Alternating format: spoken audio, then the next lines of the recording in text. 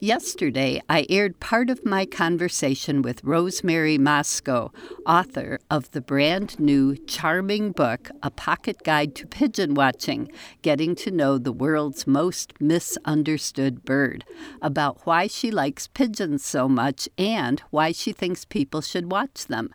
Today, on day 2 of my own personally designated National Pigeon Awareness Week, Rosemary explains why pigeons are doves. Pigeons and doves belong to a scientific family called Columbidae that has just a whole bunch of different species that generally don't interbreed a whole lot.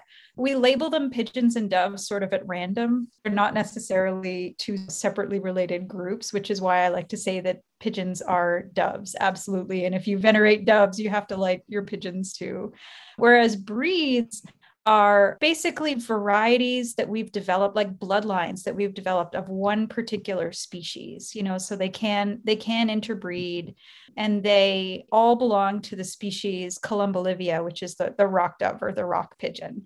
So it's sort of like when you think about, a dog comes in a Chihuahua or a Great Dane, but a dog is technically a part of the wolf species and is not the same as, a fox or another dog species.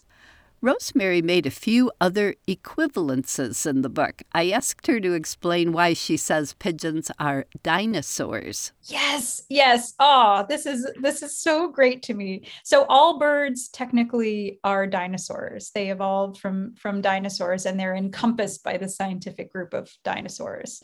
There were some tiny little dinosaurs, but we always think of, a T-Rex or something. And it's funny for me to think about that and then think about the fact that we've got these tiny little T-Rexes stomping around, in our streets. But yeah, the dinosaurs didn't really go extinct. It's just that most of them did. And the birds managed to hang on and then diversified into all these different creatures. I think doves showed up around doves and pigeons around the Jurassic time. So they've been around for a while, but they are definitely dinosaurs.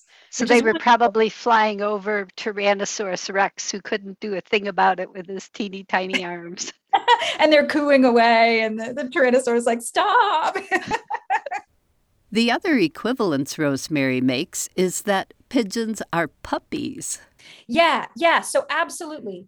The story of pigeon domestication is so much like the story of dog domestication. So in both cases, the animal, the dog or the pigeon, was just sort of hanging around human settlements. And then there was this interrelationship that happened where we both benefited by getting kind of closer. In the case of pigeons, we benefited by eating them. We used their poop for fertilizer. And then we also noticed the pretty ones, and we started breeding fancy breeds.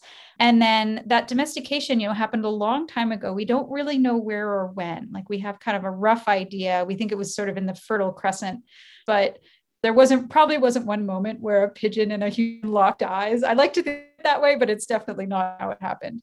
And then we've just been living together and, moving both dogs and pigeons around the world as people from that particular region have traveled.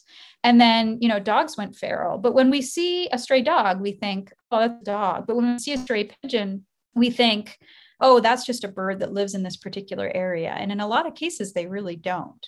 So I think it's interesting. Pigeons have a lot to tell us about human history and the way we interact with animals, for sure. And speaking of human history, tomorrow, Rosemary Mosco tells us how important pigeons are in the histories of many cultures throughout the world. Her new book, A Pocket Guide to Pigeon Watching, is published by Workman. It's available wherever books are sold. I'm Laura Erickson, speaking for the birds.